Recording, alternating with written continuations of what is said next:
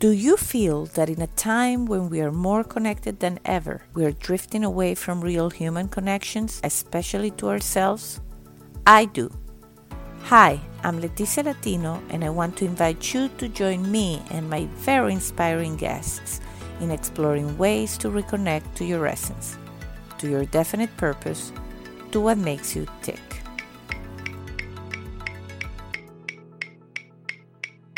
Are you ready?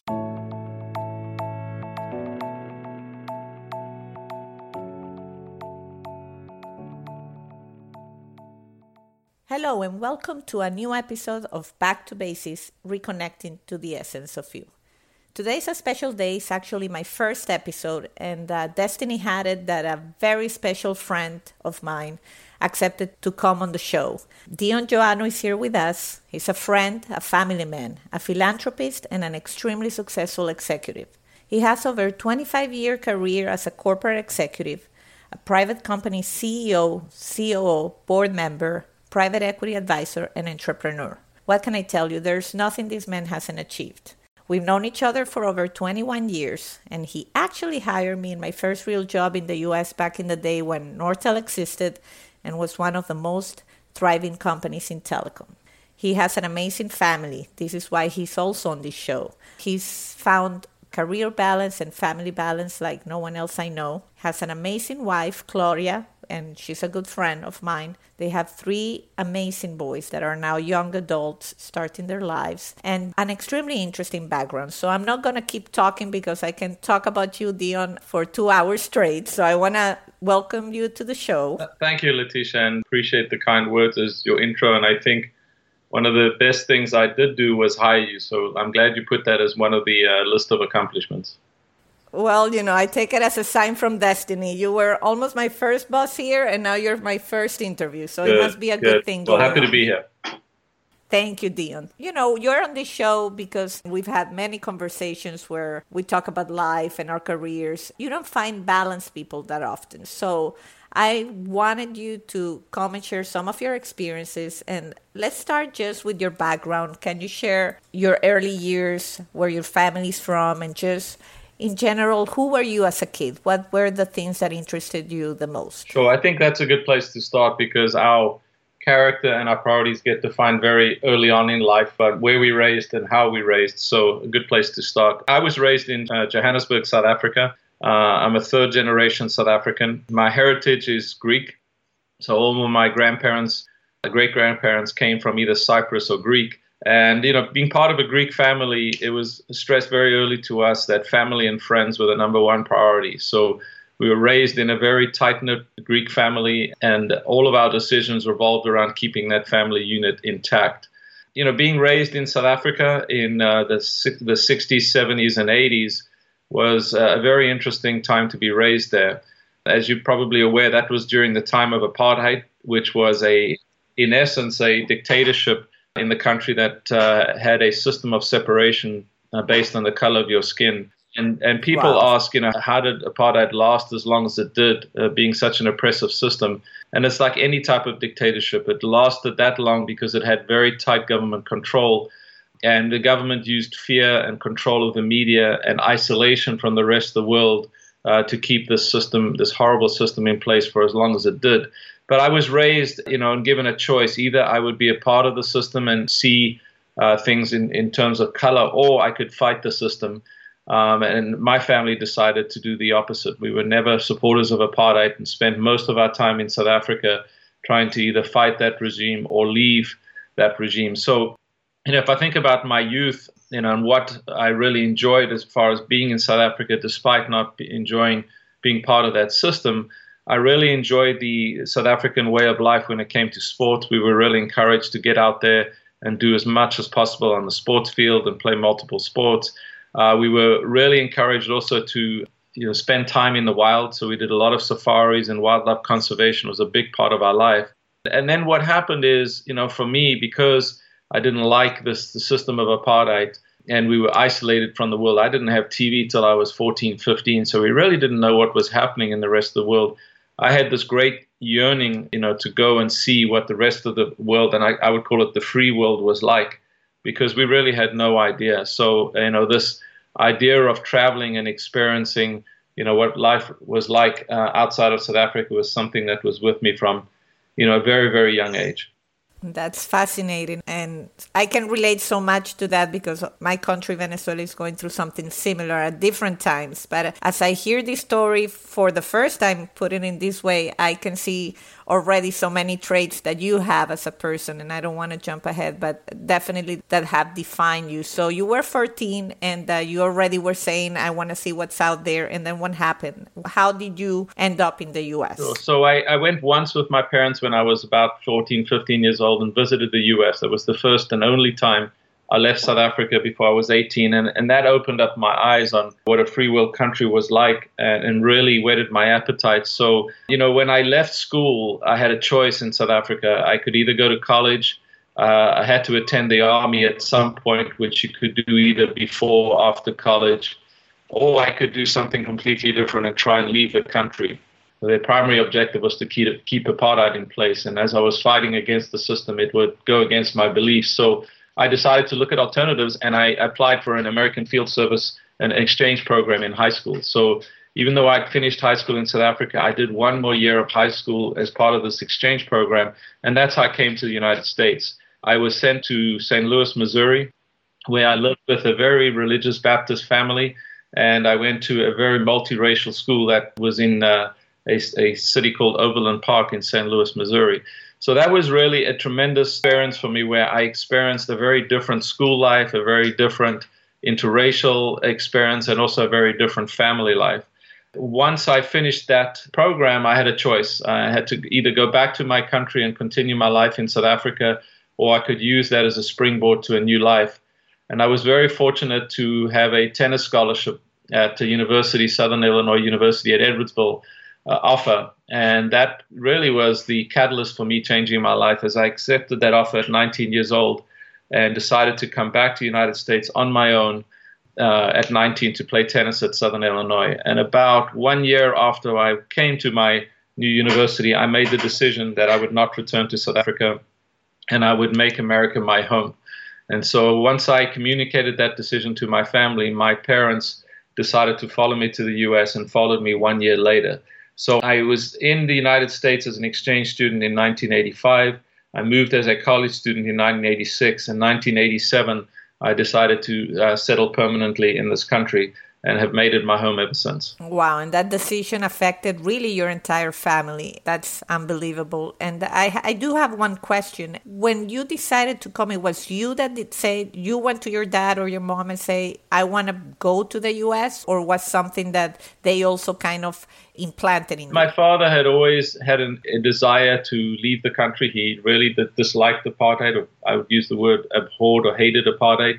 But he had not forced us to do that. He had always talked about it and left it as an option. My mother had a lot of family still in South Africa, so even though she was open to the option, it wasn't something she talked about openly. But I made the decision on my own, and I told my parents this was a personal decision. If they decided to come, it would be wonderful to try and get our family back together. But if they did not, and they chose to stay in South Africa, I would support that decision, but continue to make my life in the U.S.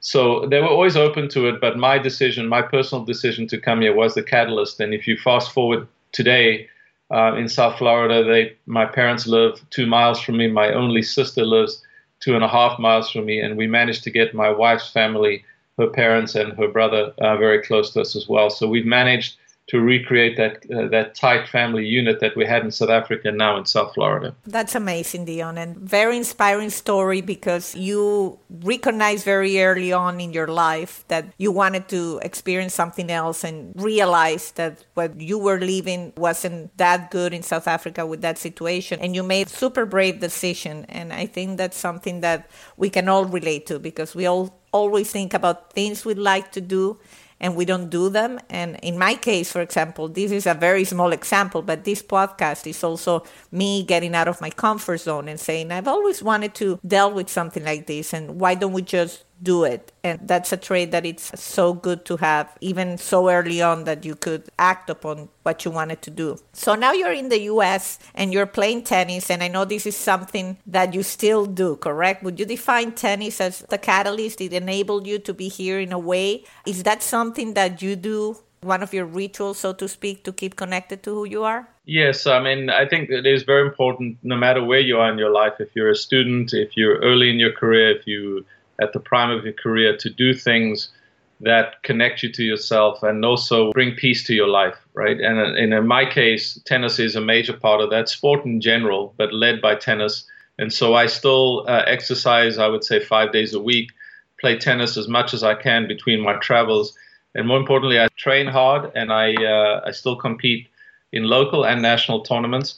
But the other thing I learned from South Africa as well was the sense of adventure. You know, we do a lot in South Africa outdoors. So we do a lot of hiking, we do a lot of motorbike, motocross riding, camping, and so forth and so on. And that's something I continue to do myself and with my boys. So for example, you know, my boys and I still do motocross together. We do a lot in the outdoors. So, you know, staying active on the sports field and also staying active in adventure sports is something I've done all my life and continue to do, and hopefully pass it on to my children. That's great. And I'm a witness that you prioritize on those. Like, you have an extremely busy schedule. You're the living example I give to other people when we say, I don't have time for this, I don't have time for that. And in my own case, people say, how do you get time to do so many things? And well, I know other people that make it happen as well, and that in an extremely busy life, you make time for your friends, you make time to come on a podcast, you make time to be fantastic at your job and your family. So it is possible, and that's something that has always been food for thought for me in terms of how you can make all these things happen at the same time. Yeah, you know, lady, I think it comes down to priorities. And, you know, I think it's very important to understand your priorities. For example, you know, if I had to define my priorities in order of importance, I would say my number one priority is to be a good parent and a good husband. The second one would be to be a good friend. The third one would be to give back to society, because I feel very fortunate for what I have. And then the last one would be to, you know, in work, to be very good at what I call productive leadership. So obviously, you know, we need to perform in the workplace, but at the same time, being a good leader is very important to me. But I've defined it that way, not because I don't work hard or I don't strive to be successful in business, but I put those other priorities ahead. Because if you don't, it's very easy to get caught up in the stresses and the rigors of a career. And the other things will not consciously sometimes fall to the wayside. So if you want to be balanced, if you want to be strong at home while you're in a very difficult career, you have to define those priorities and work hard at keeping those priorities in order. I couldn't agree more with you, because I feel sometimes that the conventional definition of success is linked to, you know, how much power or money or influence you have. And when I have conversations with other people, and you and I have had conversations about people we know in common that, you know, are so focused on pursuing that version of success, and that we cannot relate, because you and I have said at some point, we just want to enjoy what we do. We want to enjoy our jobs. We want to work with people we like. And it's a constant struggle. It is not, it's not easy. And it's something you do almost on a weekly basis. And, you know, I would say this, you know, when it comes to business, I have kind of two priorities, two thought processes that drive the way I do business. The first is, you know, prioritize your balance, which we've talked about. And the second is always try and do the right thing. You know, you often are faced with very difficult decisions in the business world. And I've always tried to do the right thing and balance my life. Now, and by the way, I haven't always got it right. I'm sure you'd find people who might not have understood a decision I made or don't agree with my philosophy, but I've always tried very, very hard to do that. Now, if you do that, if you always try and do the right thing and you balance your life and prioritize your balance, you're going to be faced with tough decisions that are going to mean you're going to forego either opportunities, the ability to get promoted, the ability to make a lot of money, and you just have to be ready to make those trade-offs, because it isn't, as you said, conventional. The easy thing is just to keep moving on a path that, you know, continues your trajectory and gives you financial security, but it's often at the expense of balance. And so if I had to think back, I've made those decisions as best I can, and it's probably cost me a lot of opportunities, both financial and positions in the business world. But I did that to prioritize my role as a father and a husband. And while it was very, very difficult now, when I'm 53 years old, looking back at a 25-year career, I'm forever grateful that I found the strength to make those decisions, because I am very grateful for the life I had. I believe if I hadn't done that, my life today would be very different in the home, with my parents, with my wife, and with my children. So it's not easy. And, lady, I would say, one of the questions I was thinking about for this podcast was, what kind of gave me the strength, or what put me on this path? And I think it's two things.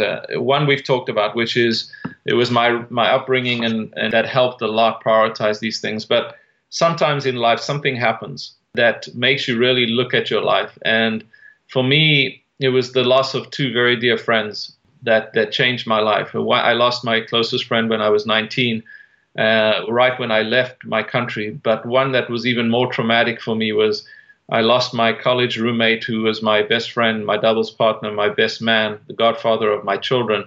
His name was Roland Schilder. I lost Roland in my life when he was 41 years old. And there was no warning. He had lung cancer. He was not a smoker. This was not something that was expected. But, when I lost Roland in 2005, I was right in the middle of the trajectory of my career. And, we spent a lot of time in his last few days together talking about priorities and what is life all about. And what I realized through those discussions and watching him in the last days of his life was, life could end at any time. And you have to enjoy every day, and you have to make sure when your time comes, you feel at peace with what you've done. So I would say, watching him in his last days when he had young children really helped me find perspective in life. And I made a commitment to Roland as he left our world that I would, constantly keep balanced in life and not lose my priorities. And, at that time, I decided to do two things that really kind of changed my life. One, I decided to leave the current trajectory I was on at Nortel. I was at a very busy time of my career. I had 5,000 people working for me in a budget of $5 billion, but it was an all-encompassing role that did not allow me to balance my life very well. And so I decided to leave that world despite being on a very good trajectory and come home and change my life and have a different career, a career in consulting and board work that would give me more balance and allow me to be there for my young children, who at the time were 10, 8, and 6. And I did that for 7 years, which I now am forever grateful for, because I was here with my children in their formative years instead of being on the road trying to run a business.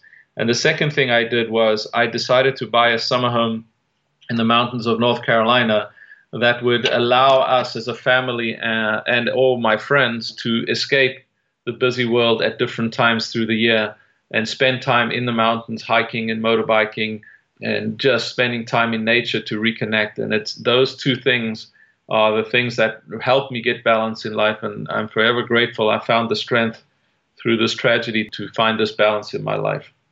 Wow, that's an amazing story. Of course, I knew about it. I had a similar situation with one of my best friends that died in a car accident at 17. And I kind of have the same realization. It's sad that we have to go through these deep traumatic losses of people that were walking down the path with us. I always say you see someone older than you passing away and it's very sad. But when you see someone that's on the same path that you are in and you're sharing your life and you're supposed to believe in the same things and all of a sudden they don't get the chance to do that and you do feel that extra responsibility to make it count. And I totally relate to that, Dion. And I believe that you are a very wise man in doing what you do. I've been lucky enough to have gone to that special summer house you have. And it's definitely a place to reconnect. And it's funny you mentioned that because I believe that there has to be a spot that we go to. For me, it's also Sicily, where my parents are from. Every time I'm there, I feel I can touch my soul. I can go back to an ageless Letty, the one that, all throughout the life, I go back to same thoughts here and there. But then I forget about it with the craziness of our day-to-day life and being a mom and all the things you mentioned. And then you go into these sacred places and you remember who you are. And it's such a powerful moment. And that's really what I want this podcast to be, for our listeners to also try and help them reconnect with that. What is that for each one of them? And I think you're an extremely lucky man that you have figured it out so far. And I'm a witness that you're doing all these things in a masterful way. So thanks for sharing that. And the last question I have for you is, if you think about your life now and where you are, and of course we go through cycles. Now you have you are in another cycle of a very demanding job, correct? Yes. So how are you coping with that? Are you being able to still stay on the ground? And I know you mentioned, sometimes it's challenging. But besides that, it's in moments of severe stress, what do you do to kind of ground yourself? Is it going to that special place, summer house? Are you spiritual? What is your secret sauce, so to speak? Sure. I think the word I would use is perspective. All this experience that we've talked about has helped me keep perspective. Today I'm Chief Operating Officer of a medium-sized company.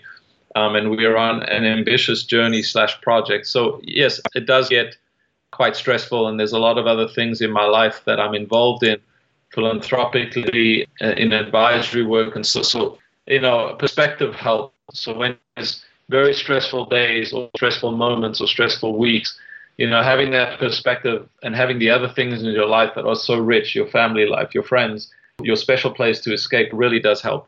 In my early career, perspective was difficult to attain. You don't have that experience on how do you put all of this in perspective. Well, now after the experiences we've just discussed, it's a lot easier. I think the other thing is, I think upbringing has a lot to do with it. You mentioned, you also spend time reconnecting with your family in your special place. I think that is something that in the United States needs to be done more. You and I have more of a European background when we were raised. And I think that's something the Europeans do very well. They have a very good balance, and they do spend that time during the year, extended period of time, taking their vacations and going to that special place. I've always encouraged the people who work for me to do that, because I think if you do take your full vacation set and do it peacefully and do it over an extended period of time, you are a much more productive person when you come back. We all need time to recharge. And so I continue doing that in my life today, and I encourage the people who work for me to do that. And then I would say the last thing that grounds me is, I think when you're in a position that I'm in where you feel very fortunate to have a good family life, a good set of friends, a good career, and some financial security, I think you should never take that for granted. And what grounds me is I spend time thinking how I can help people who are less fortunate. So this philanthropic view came much later in my life. Yeah, I would love for you to just briefly describe what it is that you do, which I think is amazing. Sure. So the decision my wife and I made was, we wanted to do something personal that would make a difference to a few people's life versus give to some very good charities that have a much broader mandate. I was involved in starting a soccer club here in Fort Lauderdale, a travel soccer club called Fort Lauderdale Select. And through that experience, I came to meet a lot of underprivileged kids in the community that played soccer with my children. And I realized what a tough environment they had at home, and really didn't have the ability to break a cycle. These were kids who, most of them were not going to graduate high school, not going to go to college at all, and it would be very hard for them to break the underprivileged cycle they were in. So my wife and I decided to work with a few individuals that showed the intent to improve their lives. And long story short, through putting a program together that included tutoring them through high school, supporting them, working with them on and getting into college, we now have 2 of those students who not only graduated, moved their GPA from about a 2.0 to a 3.4. They were the first 2 in their family to graduate high school, and now they are in college. One is a junior, one is a sophomore in college, and they're well on their way to finishing their college degrees and being the first one in their family to do that. We support them financially through college, but almost more importantly, we support them emotionally and give them the encouragement to go on this journey, which is the first journey they've been on. So it's great for my wife and I, back to the point, it grounds me, it gives me something else to really think about and feel good about. And I think it's great for my children to realize that even inside of this great country, there are people who are far less privileged and live very difficult lives. And it gives me faith also in the United States, for us to work within the system and give children a chance if they're willing to work hard to change their cycle is very important. So it's something that's very special to Claudia and myself. And while it's great for the kids we're doing it for, it's also great for us as a family. That's amazing, Dion. That's really a great initiative. And I think that our listeners will be inspired by what you're doing. If anyone is interested in contributing to that great cause, contact us at backtobasics@yahoo.com. And I want to thank you for such an amazing and inspiring conversation. Well, Lady, I want to thank you too. I think, doing this is good. We don't all get it right. We all do our best, but I think a great learning is to learn from each other. I spend a lot of time in my career talking to people like yourselves and others that I like and respect, and try and learn from them and adapt, my life and improve my life on a daily basis. So, while my wife and I don't get it all right, we try, but we're constantly learning. So I think creating a platform for dialogue where we can learn from each other is important. So thank you for doing it. That's the essence. One of my ultimate goals with this podcast is to launch something that actually you hit on. And it's a movement that's going to be #time to reconnect, because I think this is a conversation that we need to have. And especially what you say here in the US, we see that people just get into a very, very hectic schedule. And sometimes we don't value what's important and what makes you tick, which is basically what I want to inspire the listener to think about. So thanks, Dion, for your time. And until the next episode of Back to Basics. Bye-bye. Thank you, Dion.